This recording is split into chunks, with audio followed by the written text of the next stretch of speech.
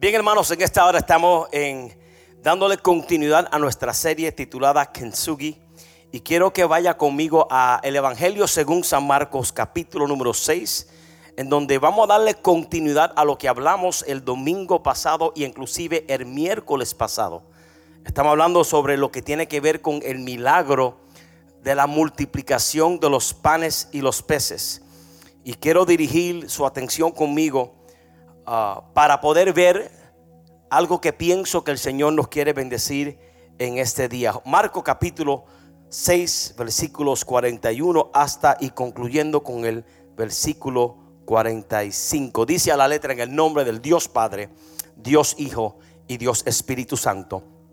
Entonces tomó los 5 panes y los 2 peces, y levantando los ojos al cielo, bendijo y partió los panes y dio a sus discípulos para que pusiesen delante, o para que los pusiesen delante, y repartió los 2 peces entre todos.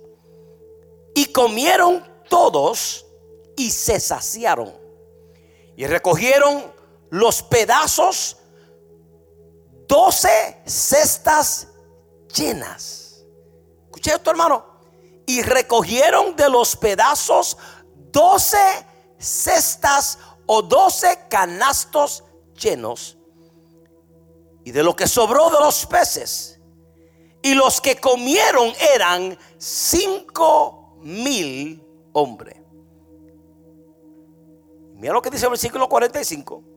Y enseguida, después que ellos recogen todo el pan y toda la sobra, dice el texto, y enseguida Jesús hizo a sus discípulos entrar en la barca e ir delante de él a Betsaida, en la otra ribera, entre tanto que él despedía a la multitud. Quiero que vea el escenario.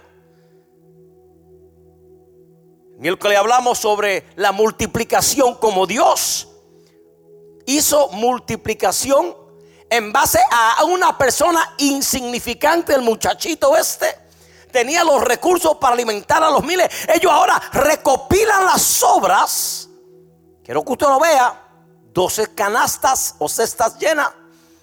Luego la ordenanza es: recojan todo lo que sobró. La segunda ordenanza es: métanse en la barca y vayan rumbo a Betsaida. Y mientras ustedes hacen todo eso, yo me voy a quedar saludando y despidiendo a la multitud. Hoy voy a hablar un poquito sobre lo que tiene que ver con valorizar las obras. La importancia de ver el valor en lo que resta. La importancia de ver el propósito que hay en las obras. Yo no sé si usted es como yo, pero yo cuando voy a restaurantes, yo no me llevo las sobras de todos los restaurantes. Hay restaurantes que lamentablemente, si usted no se lo come en el momento, no le sabe igual. Pero hay otros restaurantes que después que usted sale y termina de comer y el mozo le pregunta: ¿se lo quiere llevar? Sí, me lo quiero llevar, porque hay ciertos restaurantes que la comida inclusive sabe mejor el próximo día. Hay comida y hay restaurantes que sabe mejor al día siguiente. Pero algunos restaurantes no tienen esa buena fama, hermano. Especialmente los restaurantes de servicarro, especialmente los fast food restaurants, no saben bueno al otro día. La pregunta es: ¿por qué Jesús le dice a los discípulos que recogieran o que recogiesen las sobras de los panes y los peces? ¿Por qué Jesús está interesado en las sobras? Dicho sea de paso, esta sobra no era comida de un restaurante de 5 estrellas. Estas sobras era el resultado de un muchachito común y corriente que a todos los efectos lo que tenía era pan de panes y pan de peces. Quizás estaba en una bolsa, y ahora Jesús dice: no echen a perder ninguna de las sobras. La pregunta es: ¿por qué Jesús se enfatiza en las sobras? ¿Por qué la sobra? Esta porción bíblica, hermano, describe uno de los milagros más grandes que Jesús hizo, al punto que hubieron sobras, dice el texto, 12 canastas llenas. Ahora, ¿por qué Jesús multiplicó los panes y los peces de tal manera que iban a sobrar 12 canastas? ¿Por qué?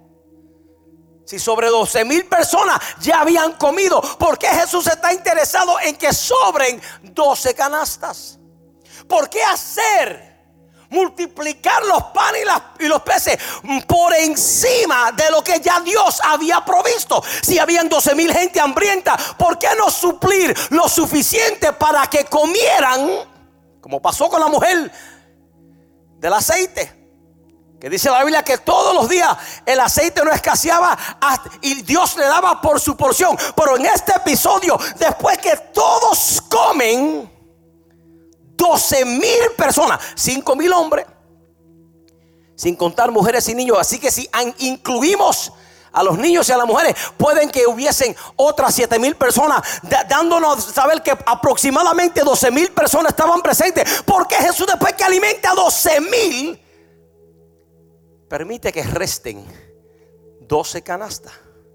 ¿Por qué multiplicar más de lo necesario? Jesús pudo haber dado las sobras al niño. Si yo fuera Jesús y este niño me hubiera entregado los panes y los peces y hubiesen sobrado 12 canastas, lo que yo hubiera hecho: pues mira, niño, me diste un poquito, en lo poco fuiste fiel, en lo mucho te pondré. Pero sin embargo, Jesús no le entrega las sobras al niño. Jesús no le entrega las 12 canastas al niño. No, hermano, Jesús se quedó con las 12 canastas. Jesús pudo haber distribuido las sobras entre todas las multitudes que estaban presentes, pero Jesús no hizo eso. Inclusive Jesús instruye a los discípulos que recogieran las sobras.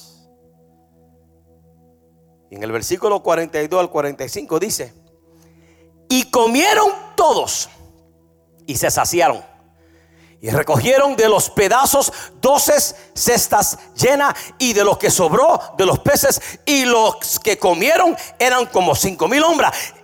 Y enseguida hizo a sus discípulos, mira esto, tan pronto que ellos recopilan todo eso, enseguida, inmediatamente, no había tiempo para un receso, no había tiempo para cogerse una siesta. Inmediatamente él hace a sus discípulos entrar en la barca e ir delante de él a Betsaida, en la otra ribera, entre tanto que la multitud era despedido por Cristo. Tan prontos ellos recogen las sobras, el versículo 45 nos dice: inmediatamente, enseguida, hizo a sus discípulos entrar en la barca. Ellos, quiero que usted vea la imagen, ellos recogieron las sobras e inmediatamente se montaron en la barca. ¿Por qué Jesús hace eso? Yo quiero que usted entienda, hermano, el porqué de unas cosas. Y porque, mire, hermano, muchas veces nosotros no entendemos el porqué de las cosas de Dios. Y muchas veces nosotros tratamos en nuestra mente finita entender los propósitos infinitos de Dios, y como estamos extenuados, como estamos cansados, como estamos, aleluya, sin fuerzas, y ahora que después que hice todo esto, ahora quiere que haga más. Pero mira, hermano, hay momentos cuando en la vida las cosas no tienen sentido. Hay momentos cuando en la vida uno no puede descifrar y interpretar todas las cosas, pero lo que Dios requiere de nosotros para ver el milagro de la sobra, lo que Dios quiere hacer en nosotros, en lo que tiene que ver con lo que Él quiere manifestar, muchas veces lo único que requiere de nosotros es obediencia, mucho más que entendimiento. Hay gente que no obedecen hasta que no lo entiendan. Pero yo quiero que tú sepas que en el reino de Dios, si tú obedeces primero y confías en Él, porque hermano, el obedecer a Dios es un tipo de confianza que dice: yo no lo entiendo, pero si tú lo dices, lo voy a hacer. Yo no entiendo cómo yo puedo salirme de esta barca, dijo Pedro, y empezar a caminar, pero a tu palabra lo voy a hacer. Yo no entiendo cómo tú quieres que yo tire la red al otro lado de la barca, dijo Pedro. Yo he tratado y he bogado toda la noche, mas a tu palabra lo voy a hacer otra vez. Hay unas cosas, hermano, que usted no puede esperar hasta entenderla, porque hay cosas que Dios hace en el ámbito eterno y en el ámbito divino que en la mente finita no se puede entender. Por eso tú y yo tenemos que entender que lo que Dios exige de nosotros antes de unas cosas lógicas es obediencia, mucho más que sacrificio, hermano. Y ellos recogieron las sobras inmediatamente. Ellos no, pero Señor, antes de meterme en la barca, explícamelo 3 veces. No, hermano. Hay unas cosas que no se explican. Hay unas cosas que simplemente hay que actuar en fe. Ahora, ¿cuál es el contexto de esta historia, hermano? Jesús los manda a ir a la barca, pero déjame pintarte el escenario que pudo haber causado agotamiento. Jesús pone a los discípulos a trabajar todo ese día. Yo quiero que usted lo vea. Jesús pone a los 12 discípulos a trabajar el día entero, al punto de que ellos estaban distribuyendo comida para 12,000. Hermano, usted sabe lo que darle de comer a 12,000 personas. No tenían los utensilios, no tenían los platos, no tenían la servilleta. Ellos no tenían nada. Y de la nada comienza ahora un proceso de multiplicación. Y estos discípulos, dice la Biblia, que estaban dándole de comer a más de 12,000 personas. Y luego que todos comieron, ahora Jesús le dice a los discípulos: ya que todos comieron, ahora recojan las sobras. Y ahora dice la Biblia que Jesús lo dividió en grupos de 50 y de 100. Y ahora ellos tienen que volver a las 12,000 personas y buscar en cada grupo de 50 y de 100 lo que sobró, hermano. Yo quiero que ustedes, hermano, eso toma trabajo.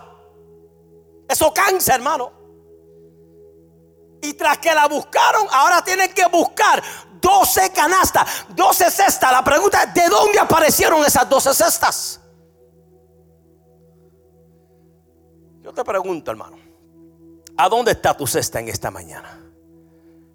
Mira, hermano, las cestas las canastas no van a aparecer en tu vida hasta que tú no hagas lo que Dios te pida que haga. Mira, hermano, las cestas en tu vida no van a aparecer hasta que tú primero actives la obediencia que Dios exige de ti. Dios no te va a traer cestas vacías a menos que tú les tienes las manos llenas. Y yo vengo a decirte en esta mañana que tu cesta vacía te está esperando. ¿Para qué? Para ser llenada de ¿qué? De todo lo que tú hagas en obediencia a Dios, que te manda a hacer lo que Él quiere que hagas, hermano. Pero en el proceso ellos estaban cansados. En el proceso alguien tenía la cesta vacía. Yo vengo a decirte, hermano, no te desanimes porque tus cestas están vacías. No te desanimes. Jesús está contigo en medio de la situación para llenar las cestas vacías. Él está aquí, hermano, para llenarla. Y cuando usted venga a la iglesia, por eso, hermano, cuando yo vengo a la iglesia, ahora no podemos ir, pero cuando yo vengo a la iglesia con la expectativa de que Dios va a llenar mi cesta. Por eso cuando yo vengo a la iglesia, yo no vengo a la iglesia para estar aquí mirándome los dedos y las uñas y la ropa. No, yo vengo a la iglesia, Señor, vengo con mi cesta vacía, porque yo sé que todo lo que venimos a los pies del maestro para buscar tu rostro de alguna manera u otra, en medio de la escasez, en medio del hambre, en medio del problema y la vicisitud, tú tienes la capacidad de llenar las cosas vacías. De lo contrario, hermano, yo vengo a decirte, lo que usted hace y lo que yo hago cuando venimos a la iglesia es otra cosa. Pero cuando usted viene a la iglesia con esa mentalidad: Señor, llena mi copa, llena mi cesta, llena mi vida. Y esa es la perspectiva que tenemos que tener. De lo contrario, usted y yo vendremos a la iglesia y nos vamos a la casa tal y como llegamos. Escúchame. Y dice el texto que estos discípulos estaban trabajando todo el día.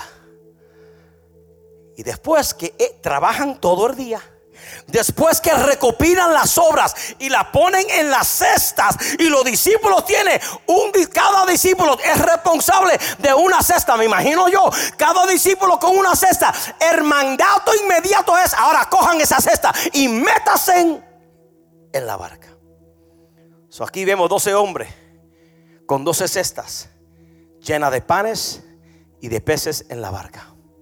Imagínate el escenario: pedazo de pan y pez por doquier.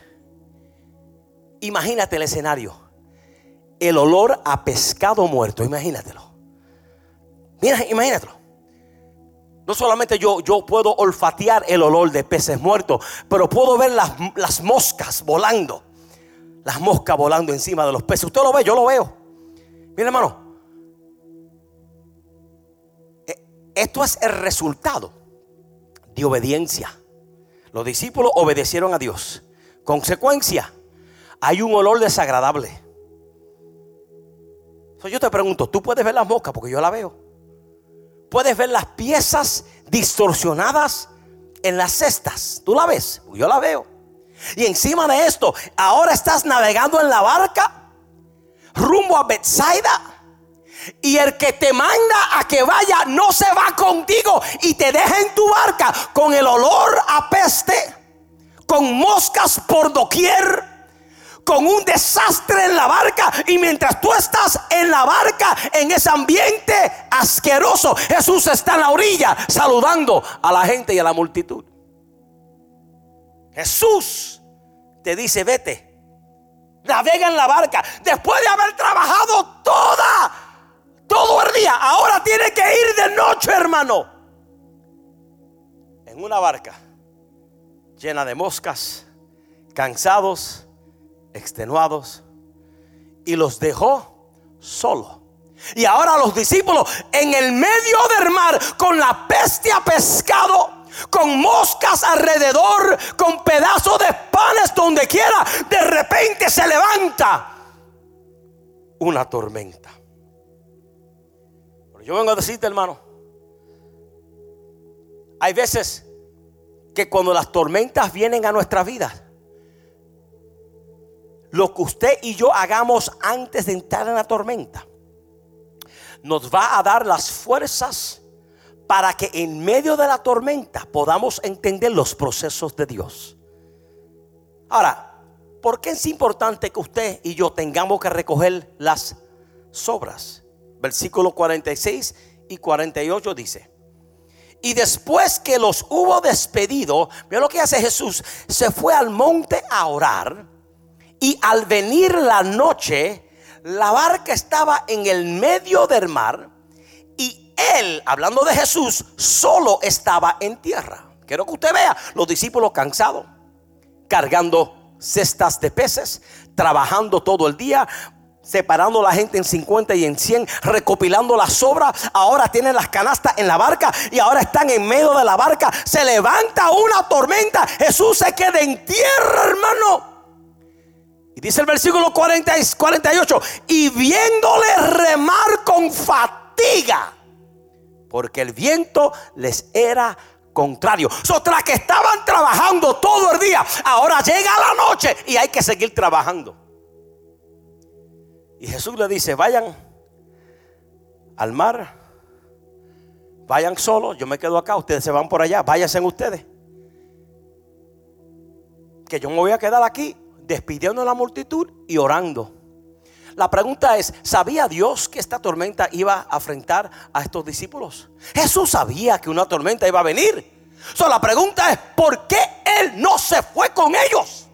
Si Jesús sabía que venía una tormenta, si Jesús sabía que ellos estaban cansados, si Jesús sabía que ellos habían obedecido el pie de la letra, ¿por qué ahora Jesús, sabiendo que viene una tormenta, se queda, hermano? ¿Por qué? Ok, si Él no viene conmigo, pero ¿por qué ni tan siquiera Jesús les advierte? Hermano, viene una tormenta. Jesús no le advierte. Jesús pudo posponer el viaje. Mira, hermano, como yo lo sé todo, de aquí ahorita va a llegar una tormenta, no salgan ahora. Jesús, sabiendo lo que iba a venir, él pudo posponer el viaje. La pregunta es, ¿por qué él permitió que ellos pasaran por tormenta? No sé si usted se ha preguntado, pero en ocasiones yo me he preguntado, Señor, ¿por qué tú has permitido que yo pase por las tormentas de la vida? ¿Por qué tú permites? Tú sabes que cuando yo hago esto, el efecto inmediato es aquello. Y tú, sabiendo las cosas, sabiendo que yo sé que tú sabes que los pasos del justo son ordenados por Dios, ¿por qué tú permites dentro de tu soberanía que yo pase por la disyuntiva, la salsa y el guayacán? Yo vengo a decirte, hermano, que hay cosas que uno no puede entenderlo hasta que no esté caminando por encima del problema, hermano. Escúchame, hermano, ¿por qué Dios permite en ocasiones que esto pase? Muchos se preguntan, Dios, ¿por qué me pones en esta barca y me dejas solo y me dejas sola? ¿Por qué cuando más te necesito, Dios, tú no estás ahí? Estoy cansado, estoy cansada. He hecho todo lo que me has dicho que hagas, y en medio de mi explotamiento, en medio de mi cansancio, tú estás descansando y yo estoy fatigado. ¿Cuántas veces usted se ha preguntado y le ha dicho al Señor, Señor, yo trabajé por ti? Estos discípulos trabajaron por Cristo para que las masas comieran. Estos discípulos trabajaron para Cristo para que las multitudes comieran. Y después que todo el mundo come y todo el mundo se sacia y todo el mundo descansa en su casa, ahora yo estoy en esta barca solo y nadie me ayuda a mí, hermano. Los discípulos no estaban pidiéndole al Señor que le diera de comer, solo que se quedaran con él. Pero Jesús, dice la Biblia, que los dejó solos en la barca en medio de una tormenta. No sé si usted se ha preguntado la gran pregunta en momentos de crisis, ¿por qué? Pero escuche, hermano, a veces los por qué de la vida nos ciegan de lo que Dios nos quiere revelar. Hay veces que los porqué de la vida opacan nuestra visión para ver la mano de Dios obrar en nuestras vidas. Y hay veces que nosotros estamos más interesados en saber los detalles del por qué, para entonces internalizarlo y racionarlo lógicamente. Pero no importa si tenemos los detalles del por qué.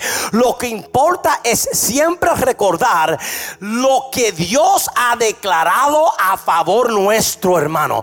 Así que, hermano, no permita que los por qué de la vida te confunda en tu jornada con Dios. No permitas que los por qué de la vida te hagan titubear en tu fe. No permita, hermano, que los por qué de la vida hagan causar que tú comiences a quejarte y hablar en contra de Dios, hermano. Vengo a decirte que los porqué de la vida muchas veces opacan nuestra visión, pero hay que caminar, hermano, en fe, creyendo que para el que cree todo es posible. ¿Por qué Jesús no se fue con ellos? ¿Por qué Jesús no se fue con ellos? Escúchame, hermano, si Él dice, y he aquí, yo estaré con vosotros todos los días hasta el fin. ¿Por qué Cristo no se quedó con ellos? ¿Por qué Cristo no estaba con ellos, hermanos? ¿Por qué Él no estaba con ellos, hermano? ¿Por qué Jesús ordenó que se llevaran las obras y Él no se va con ellos, hermano? Jesús le dice, no, yo no voy, yo me quedo. Pero mira, asegúrense de que ustedes cojan las 12 cestas y la metan en la barca. ¿Por qué Jesús ordenó que se llevaran las obras, hermano? Para recordarles a los 12 discípulos de su poder sobrenatural en medio de los procesos providenciales. Escúchame, hermano. Las 12 canastas o las 12 cestas para los discípulos, ¿saben lo que representaba? Que Dios es el Dios de lo sobrenatural. Porque de manera sobrenatural Dios hizo multiplicar 5 panes y 2 peces. Ese milagro Fue un milagro sobrenatural. Y ahora ellos tienen, cada discípulo tiene una canasta, cada discípulo tiene una cesta, y esa cesta es su testimonio de que el Cristo que ellos sirven es un Dios que hace milagros sobrenaturalmente. La multiplicación de los panes y los peces fue el resultado de un milagro sobrenatural.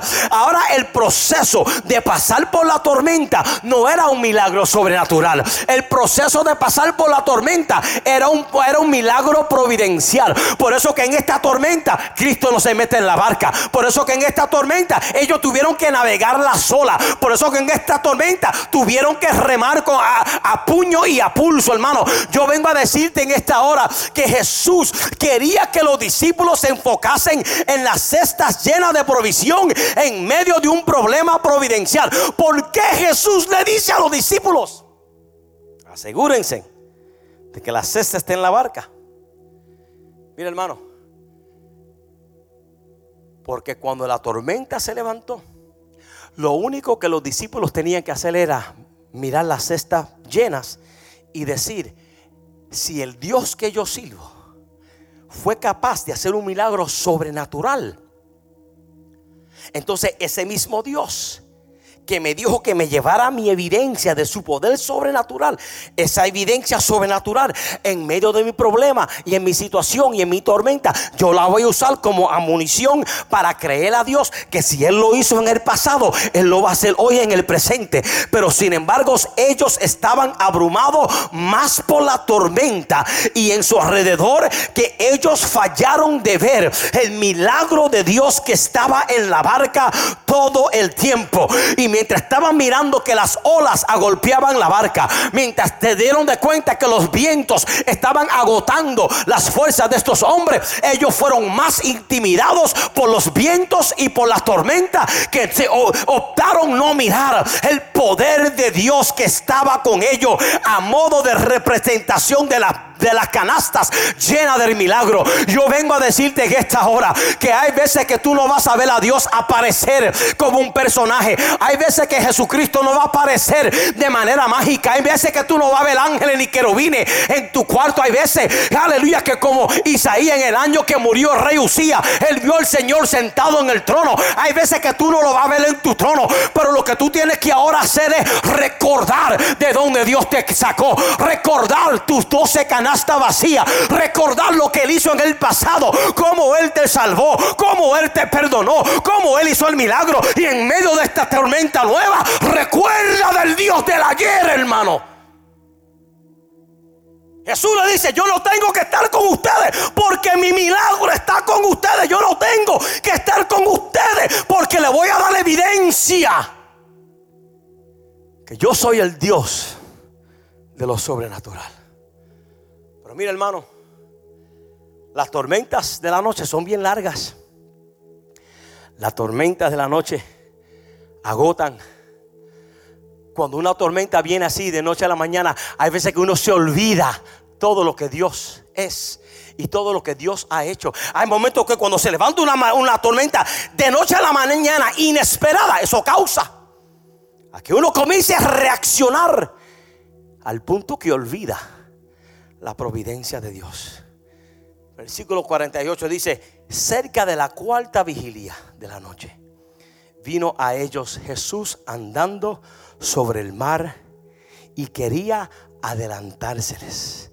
Cerca de la cuarta hora implica que ellos estaban en la tormenta toda la noche. Quiero que usted vea la imagen. Todo el día estaban trabajando. Todo el día estaban sentando a las multitudes en 50 y en 100. Todo el día estaban repartiendo el pan para que todos comieran. Todo el día estaban recopilando las sobras.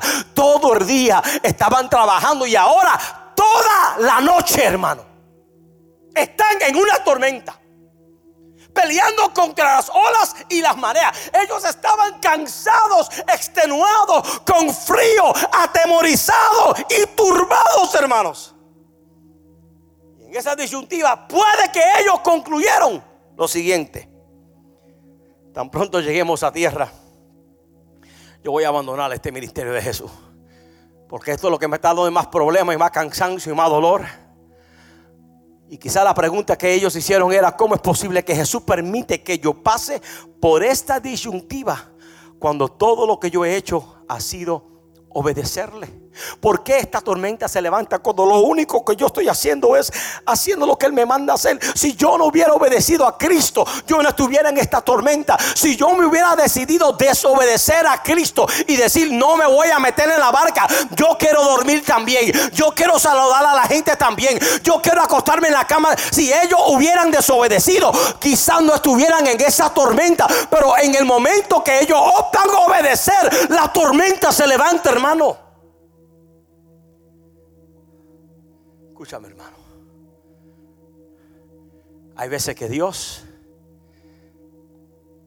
va a exigir unas cosas de ti y de mí, y aunque en el momento de la prueba la cosa no haga sentido, tranquilo, cógelos con take it easy, cógelo suave, porque solo a matter of time, es una cuestión de tiempo, hermano, en lo que tú vas a poder ver lo que el Señor desea enseñarte. ¿Qué? Los discípulos estaban en tormenta, peleando toda la noche, cansados. ¿Y qué estaba Jesús haciendo? Orando. Eso fue lo que hizo Jesús cuando habló a Pedro. Le dijo: Pedro, Satanás ha pedido zarandeante como trigo, pero yo he orado para que tu fe no falte. Escúchame, hermano, en momentos de tu prueba, ¿sabes lo que hace Cristo? A la diestra del Padre, dice la Biblia, Él está intercediendo por ti y Él está intercediendo por mí. Y Él está intercediendo para que tú tengas la resistencia y la fuerza, la pujanza y la tenacidad para seguir perseverando en la barca. Porque cuando llegues al otro lado entenderás el porqué de las cosas. Versículos 49 y 50 nos dice: viéndole ellos andar sobre el mar, pensaron que él era un fantasma y gritaron, porque todos le veían y se turbaron. Escúchame, hermano, ¿por qué se turbaron? ¿Por qué cuando vieron a Cristo caminando sobre el agua se turbaron, hermano? Al punto que ellos gritaron y dijeron: es un fantasma. Y Cristo, dice el texto, pero enseguida habló con ellos y les dijo: tened ánimo, yo soy, no temáis. Ellos pensaban que Cristo era un fantasma. Yo vengo a decirte, hermano, que no, Él no es un fantasma. ¿Sabe por qué ellos pensaron que era un fantasma? Porque la tradición de ese mar, de esa agua, de ese lugar, decía que en aquellas aguas habían espíritus inmundos. ¿Usted se acuerda? Cuando Dios hizo que los demonios, las legiones que salieran del hombre, se metieron en los cerdos, y los cerdos entonces se tiraron del pedregal y cayeron al agua. Era esa agua, y todos esos espíritus, esas legiones de demonios, todos esos demonios cayeron en el mar. Y ya había una tradición que decía que ese mar estaba lleno de espíritus inmundos. Y cuando Cristo viene caminando por encima del agua, ellos conectaron a Jesús a un espíritu inmundo. Pero yo quiero que usted sepa, hermano, que todo espíritu inmundo es inoperante ante el poder del Señor que camina sobre las aguas. Jesús estaba caminando por encima del agua. Jesús estaba caminando por encima de lo que era, aleluya, fuerte y lo que era sólido. Yo quiero decirte en esta mañana que Jesús siempre encuentra estabilidad en cada situación de tu vida. Las aguas no eran sólidas, las aguas eran líquidos, pero Cristo comienza a traer estabilidad en las cosas inestables. Aleluya. En el momento de la tormenta, los discípulos estaban asustados porque había una tradición de que habían espíritus inmundos, y Cristo viene en medio de todas esas legiones tradicionalmente de espíritu inmundo, y Él comienza a caminar con autoridad, con la paz, con la gloria del Señor, y comienza a traer bonanza y paz en medio de la tormenta. Yo vengo a decirte que si que estos discípulos nunca se hubieran optado a entrar en la barca, nunca hubieran visto la mano de Dios operando como el Cristo que tiene el poder y dominio de todo espíritu inmundo, hermano. Escúchame, hermano. Jesús viene caminando. Y los discípulos asustados. Y en medio del susto, en medio del temor, mira lo que Jesús le dice. Jesús le dice: ten ánimo, soy yo.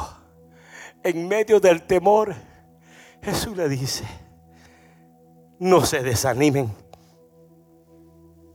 Yo soy el Dios. Yo soy el mismo que lo puse a trabajar todo el día.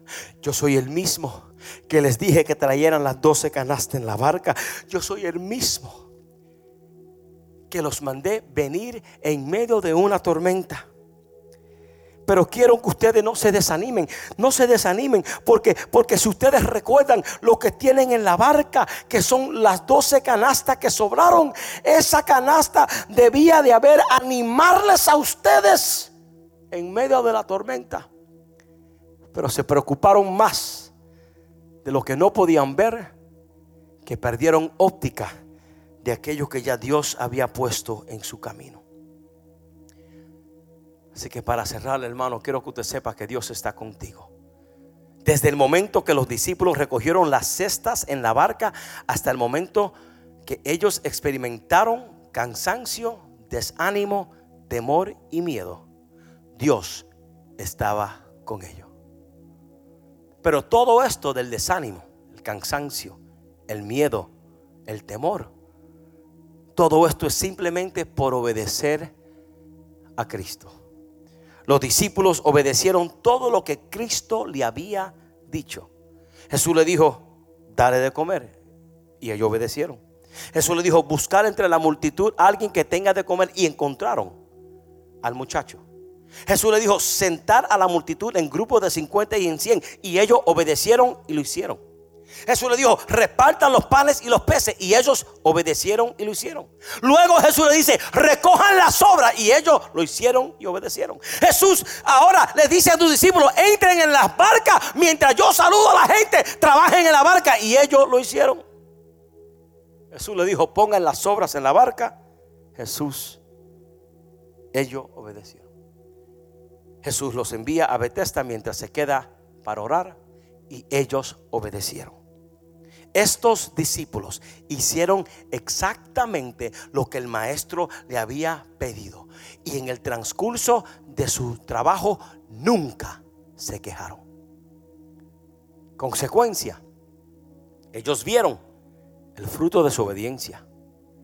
Consecuencia, ellos vieron el fruto de su entrega. Consecuencia, ellos vieron el fruto de su sumisión. Ahora, ¿por qué pasar por esto, hermano? ¿Por qué pasar por las tormentas de la vida? Mire, hermano.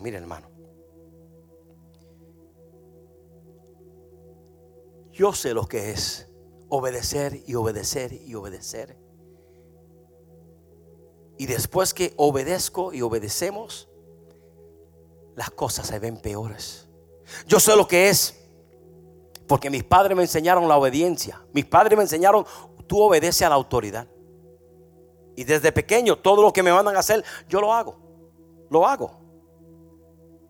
Pero ¿qué pasa cuando tú obedeces y todo te sale mal? Cuando tú obedeces a lo que te dicen, y en vez de ver los resultados que tú esperabas ver, se levantan tormentas, se levantan calumnias, se levanta gente en contra de ti. Nadie reconoce, nadie aplaude. Mira, hermano, tu trabajo no es tratar de entender por qué las cosas están ocurriendo. Tu trabajo y mi trabajo es obedecer y tener tu pasado como punto de referencia de la provisión de Dios en el ayer, para seguir creyendo hasta que Dios aparezca en mi vida. Te digo lo siguiente: no permita que la tormenta en la que te encuentras endurezcas tu corazón. Obedece. Y cuando te sientas abrumado, cuando te sientas con temor, Cristo aparecerá justo a tiempo. Justo a tiempo. Él no va a llegar cuando tú quieres que Él llegue. Él va a llegar en el momento preciso para que tú puedas darte cuenta y decir: espérate, ahora entiendo ¿por qué tú me dijiste que trayera las canastas en la barca? Ahora entiendo por qué tú me dijiste que trayeran las 12 cestas. Porque las cestas eran para animarme en medio del desánimo. Así que, hermano, a ti yo te digo, amigo, a ti yo te digo, no descartes las obras. No descartes las sobras. Hay veces que Dios nos quiere deshacer de unas cosas, deshacernos de la multitud, deshacernos del populacho. Eso fue lo que hizo Jesús. Váyanse ustedes, que yo me quedo con la gente. Él los deshizo de la multitud para exponerlo a otra realidad.